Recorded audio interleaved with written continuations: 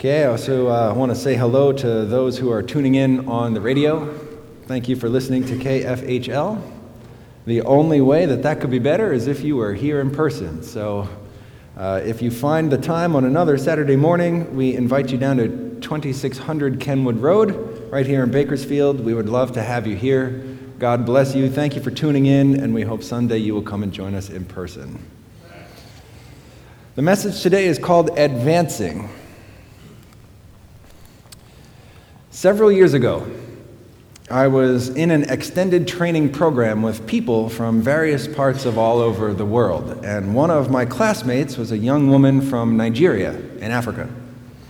She was part of a missionary family. She was born into that family. She had been in that kind of work for her whole life. And during our long training, and it was, months long, she received some bad news from back home. A man had recently begun attending their local Adventist church and spending the Sabbath with the saints there. That wasn't the bad news. The bad news is that one day this man stopped coming. He was a member of a Sunday-keeping congregation nearby, and he was new to the Adventist community. They didn't know how to contact him outside of him showing up on Sabbath. But one day they did, in fact, discover why he no longer showed up. And it was because he had received much condemnation from the members of his other church. That condemnation resulted in his no longer worshiping with the Adventists. Now that's a pretty familiar story, right? We've encountered that before. An enthusiastic new student succumbs to family pressures or church pressures and walks away from the Adventist message.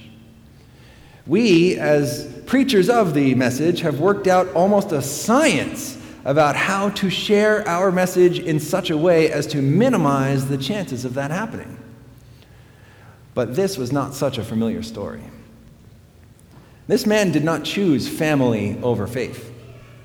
There are no training programs or evangelism committees that can devise a method of overcoming the problem that he faced, because his church members did not pressure him out of Sabbath keeping. No. They tied him down on the ground until he came to his senses and quit all that demonic Adventist stuff. They left him there, tied on the ground, day and night, until he died. And my friend, half a world away, shared this heartbreaking tale with us as we did our best to comfort her with Matthew 5, verse 10, "Blessed are those who are persecuted for righteousness' sake, for theirs is the kingdom of heaven." I think a lot about persecution. I did even as a young person. I'd always been really terrified and suffered from lots of anxiety.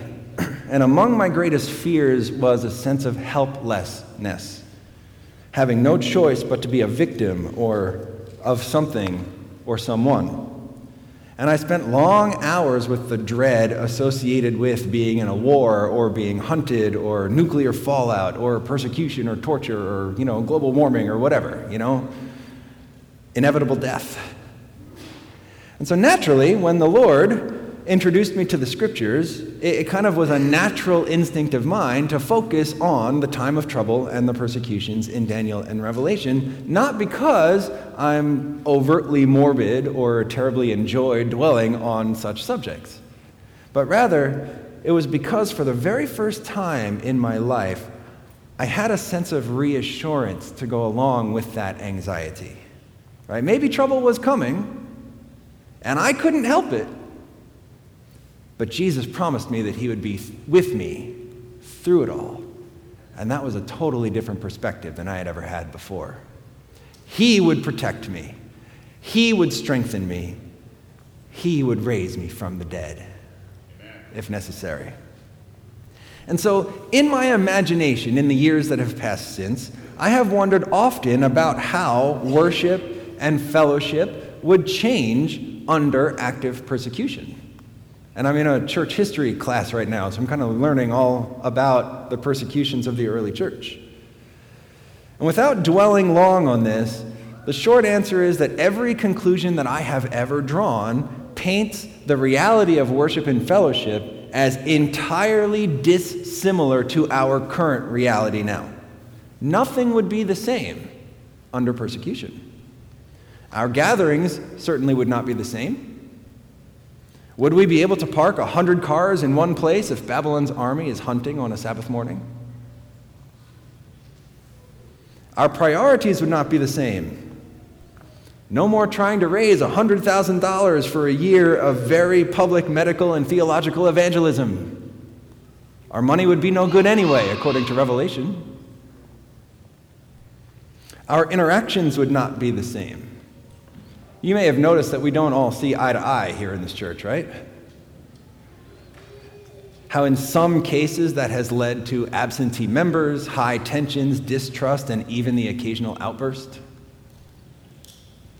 There's no room for any of that when the priority is praying for each other's very survival and helping each other literally stay alive from one day to the next.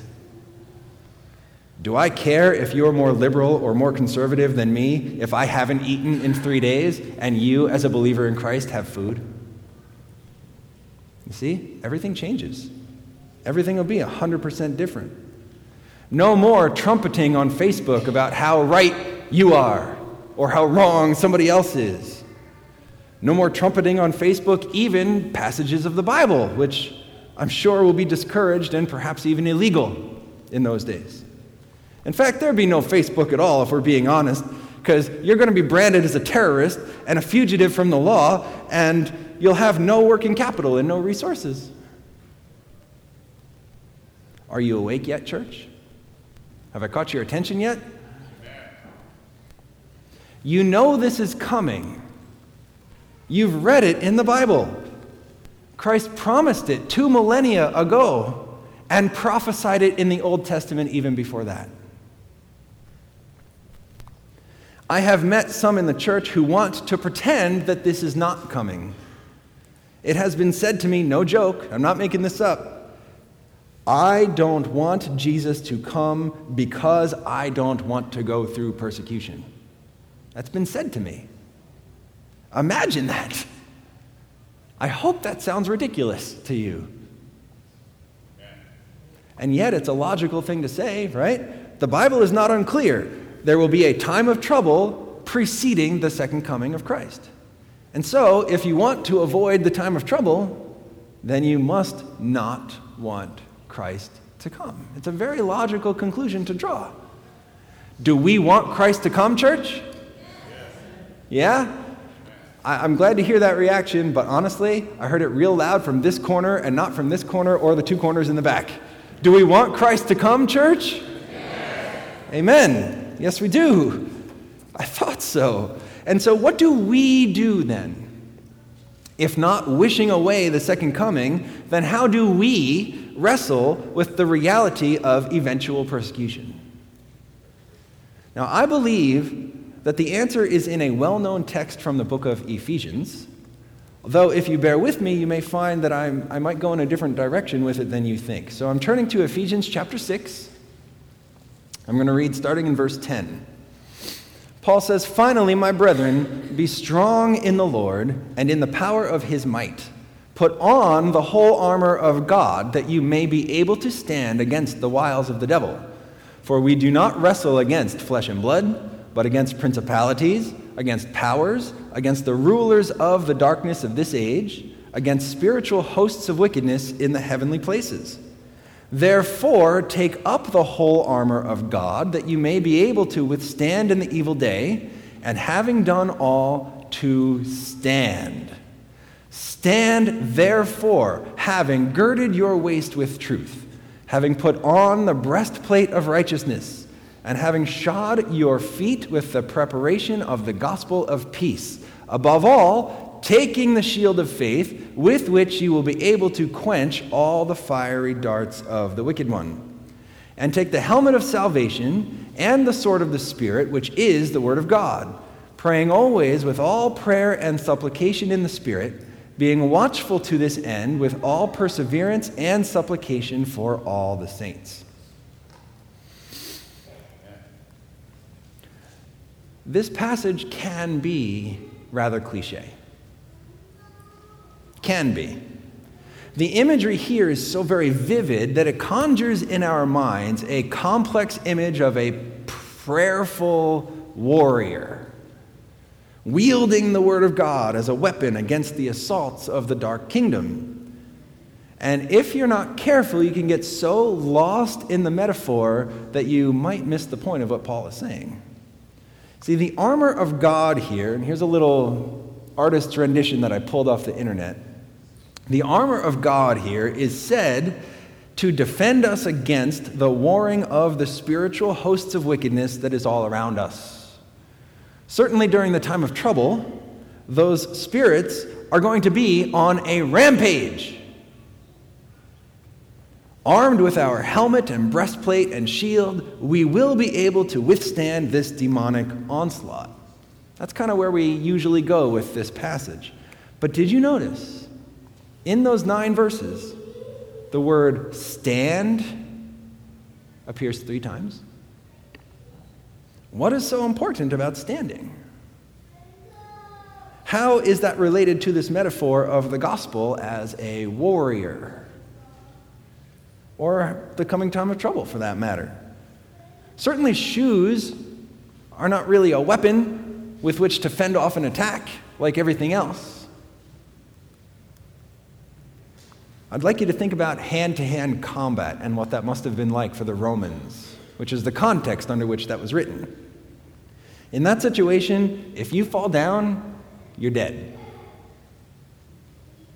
Standing was essential for survival in battle situations. And in the Roman warrior getup, right, described and pictured here, the shoes would be more like cleats, soccer cleats. And I chose this picture of all the many on the internet because it kind of gets, if you look at the picture of the shoes here, it kind of gets that. You see the little ridges in there like cleats. They were designed to dig into the ground, to ensure traction, and to guard against falling down.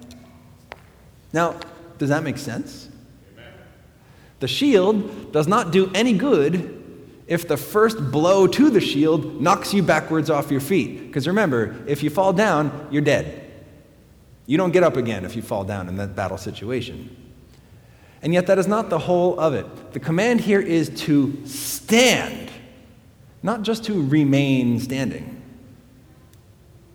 Do you see the difference between those two things? Let me illustrate it for you, okay? Why don't you all stand up right now? I'm not kidding. Stand up. If you're able, of course. All right, now praise the Lord. Now that we're all up, stand, saints! Come on, you heard me. Stand! Why aren't you doing anything? Because you're already standing, right? Yeah, a command to stand only actually works if you're not already standing, right? You may be seated. Thank you for participating in my illustration. A warrior in that situation would have had a circumstance when he must not be standing and yet need to then stand as quickly as possible. And that is when the fiery darts are coming at him. Do you see how this context is bringing all these imagery pieces together? Consider, if an enemy's archery team is firing flaming arrows at me, I have essentially one chance of surviving that attack. I crouch down, I brace myself, I put my shield over my head, and I hope that the arrows hit the shield instead of my body. Okay? With me so far? But that in and of itself is a vulnerable position. I may be safe from the arrows coming from above, but a footman on the ground can do me in quite easily. When I'm down like this, I am essentially defenseless from the front, from the side, from the back. The only way I've got my shield is up above me against those arrows. So, I have to stand in order to be safe again. The warrior cleats, then, are especially useful here. You need good traction. You got enough people and enough bloodshed, it's not going to be solid ground, it's going to be muddy ground. It's all chewed up by the action and wetted by the blood and whatnot. So you need good traction, again, to push off the ground your entire body weight, the weight of all of your armor and all of your gear, and potentially the arrows now stuck in your shield, or other enemy attacks from your immediate presence, or the dead bodies that have fallen on you while you're down. And you have to do all that quickly. You may even see in other artist renditions that the cleats are bound up all the way almost up to their knees, because you need to have the good traction to be able to do that successfully. If you slip, you're going to be vulnerable for longer. If you slip so much you fall down, you're dead. If you fall, you're dead. Do you see what I'm getting at here? Did I just describe to you going down like this and getting up again to fight? Is that in an offensive situation or a defensive situation? Well, it is defensive insofar as he's shielding himself from the arrows. I'll grant you that.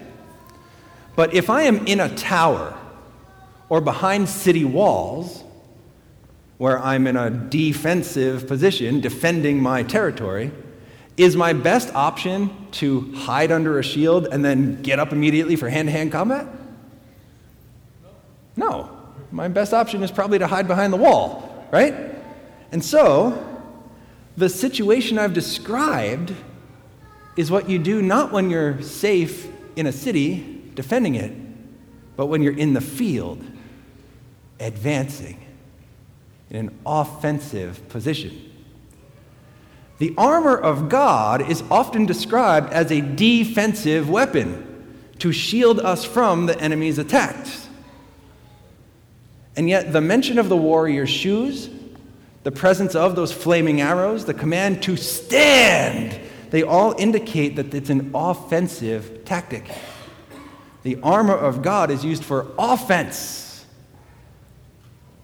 for advancing against the enemy, not just defending against him. And so advancing, then, is how we get through the time of trouble. Any time of trouble. That's what the early church did. You know, one of them would go to the flames and the rest of them would preach the word of God. That's how they survived that. Paul himself, the author of this, was familiar with times of trouble. He had led the first persecution against the church. He died in another great persecution against the church under Emperor Nero. The early church well understood times of trouble. And their command was to stand, to advance. And that is exactly what they did. They advanced so powerfully, so mightily, so successfully that their detractors declared that the church had turned the whole world upside down in one generation, in Acts 17:6. Does that not make sense? Here's another familiar text that we often look at backwards. Matthew 16:18. Jesus says, I also say to you that you are Peter, and on this rock I will build my church, and the gates of Hades shall not prevail against it. So we often read this and understand that hell will not overcome the church. The church will stand as a fortress against that. But once again, I've got the same question for you. Are gates weapons of defense or offense? Defense, right? You don't go attacking someone with a gate. You're fending off an attack with a gate. Hell needs a gate because the church is advancing against it. The gates of hell will not prevail against the advancing church. Why do so many of us succumb to the devil so often? It's because God is advancing against the kingdom of hell. So if we want to be with God, that's where we need to be also, advancing against the kingdom of hell. If we are not doing that, then we are not fully in the presence of God. And the devil scores all sorts of victories when we are not in the presence of God. Amen? So we should be advancing, church, advancing toward God. Now, there is an individual aspect to that, of course. We can make godly choices about the, Adventist hot topics. We can make godly choices about our diet and our appearance, our recreation, our relationships. Every godly choice that we make, every selfish choice that we avoid, brings us more in harmony with the workings of the Holy Spirit, better able to hear and discern the voice of God, and better able to represent Him to a fallen world. That's the truth. But that is not nearly the only thing that I'm talking about this morning. It's not even the main thing. I am talking about bringing the gospel to the people who have not yet heard it. I am talking about actively flooding this world of darkness with the light of the world. I'm talking about evangelism. How best to war against the spiritual hosts of wickedness in heavenly places? Advance against their kingdom by sharing the love of Christ, the Word of God, and the soon return of Jesus. What is the best military scenario in which to obey the command to stand? It's advancing against the kingdom of hell by telling someone about the Lord Jesus Christ. Amen.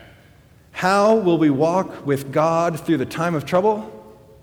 It is by telling the world to fear God and give glory to Him, for the hour of His judgment has come, and worship Him who made heaven and earth, the sea, and the springs of water.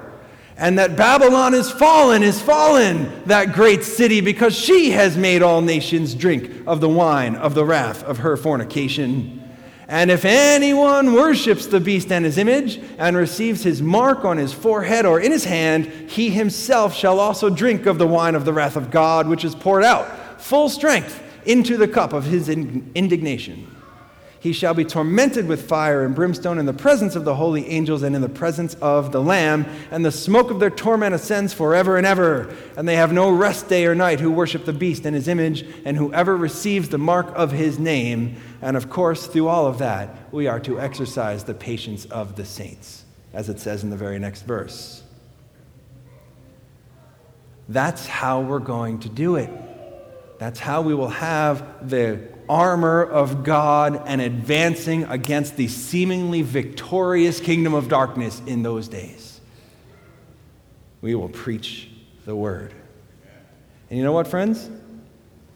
If we want the patience of the saints in the face of the unparalleled evil of those days, then we better be patient with one another right now. Amen?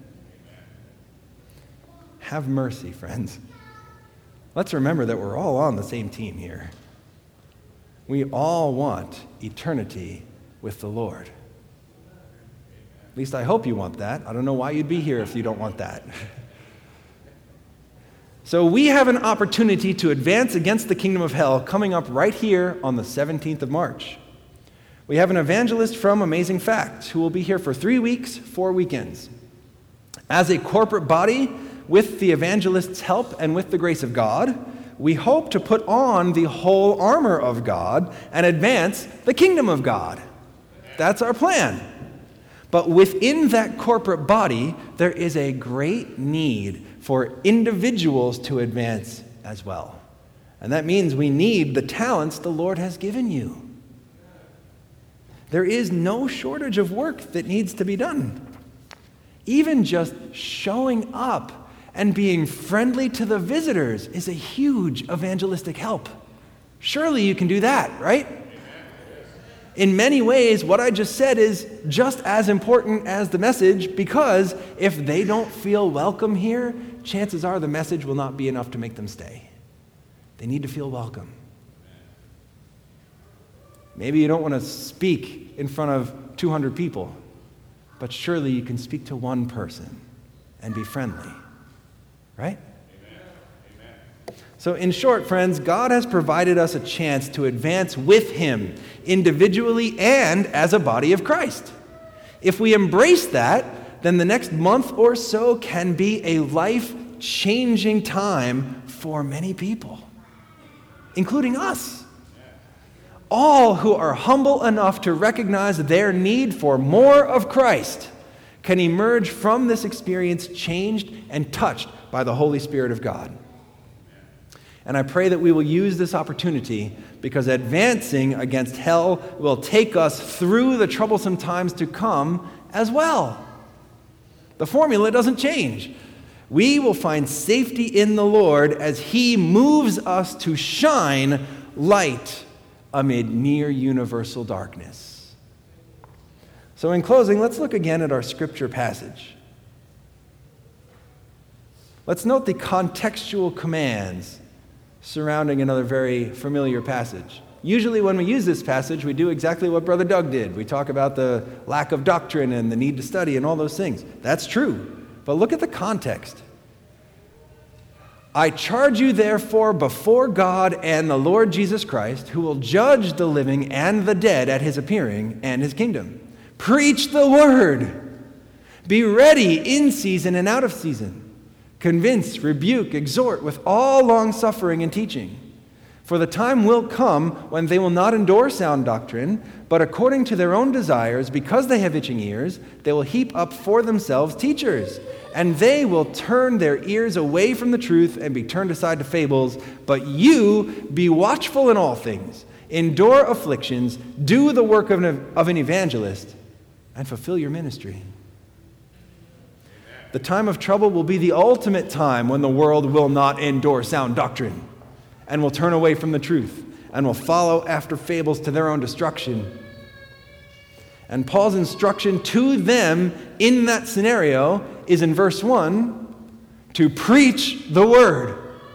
And in verse 5, specifically, to do the work of an evangelist. That's how you overcome all of that darkness. And so I am appealing to you this morning, friends. Let us be evangelists in any way that we can. It is the best way to experience God. You see him do things that he does not do in other contexts.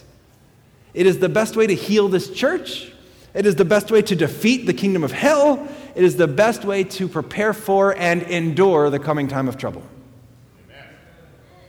And what's the best way to become a better evangelist? It's the same way that you get better at anything. You practice. You do it. Go talk about Jesus. Ask for help if you need some help. No problem. And then learn from the mistakes you make. Do it better the next time. Make sure there is a next time, of course. And then just repeat until Jesus comes. That's how you do it. It's not a mystery. Doing that will not prevent persecution. In fact, if we do it well enough, it might actually invite persecution. We have no guarantee better than that unfortunate man in Nigeria. But we can be assured that the same God who prompted Peter to submit to crucifixion upside down, who warned him ahead of time and strengthened him through the experience, will be with us. That same God will be with us, no matter what trial or test we face, even unto death, if necessary. And in the meantime, I hope that we can create an environment here and a worship experience here that will be more in line with and more preparatory for the experiences that we're going to have under persecution. I hope that we'll have that proper perspective and remember what is important and what is not. Are we ready to take a step in faith this morning, beloved? Are we ready to tell God once and for all that we are ready for him to use us to advance his kingdom? And I hope this is not too real for you here, but I'm not just talking to the 8 to 10% of us who show up and do everything. I'm talking to the 100% of us who have a responsibility from God to show up and do something. Are we ready to tell God that we are serious, that we want to put on that armor of God and stand and do the work of an evangelist like He's commanded us to do? Amen, amen, amen. If that is your desire today, I invite you one more time to stand. There you go. Amen. Yes, as we sing our closing song together, and then we will pray. And while they're getting ready, please do not stand just because everybody around you is standing. Don't do that. Stand up because you truly want to advance God's kingdom by His grace. Stand if you want to do the work of an evangelist. Let us sing, and then we'll pray together. Let's sing How Beauteous Are Their Feet. We'll sing the first and last verse. 372 in your hymnals.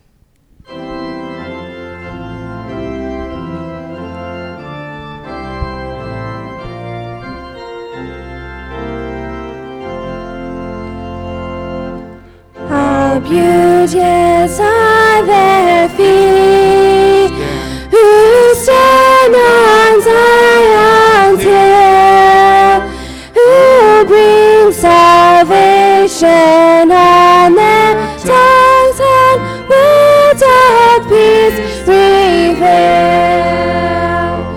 The watchmen join their voice, and to the notes employ, Jerusalem breaks forth in song, and desert learn to joy. Let us pray, friends. Our loving Father in heaven, I pray on behalf of my brothers and sisters here this morning, knowing that you have called us to live in this solemn and important moment of history.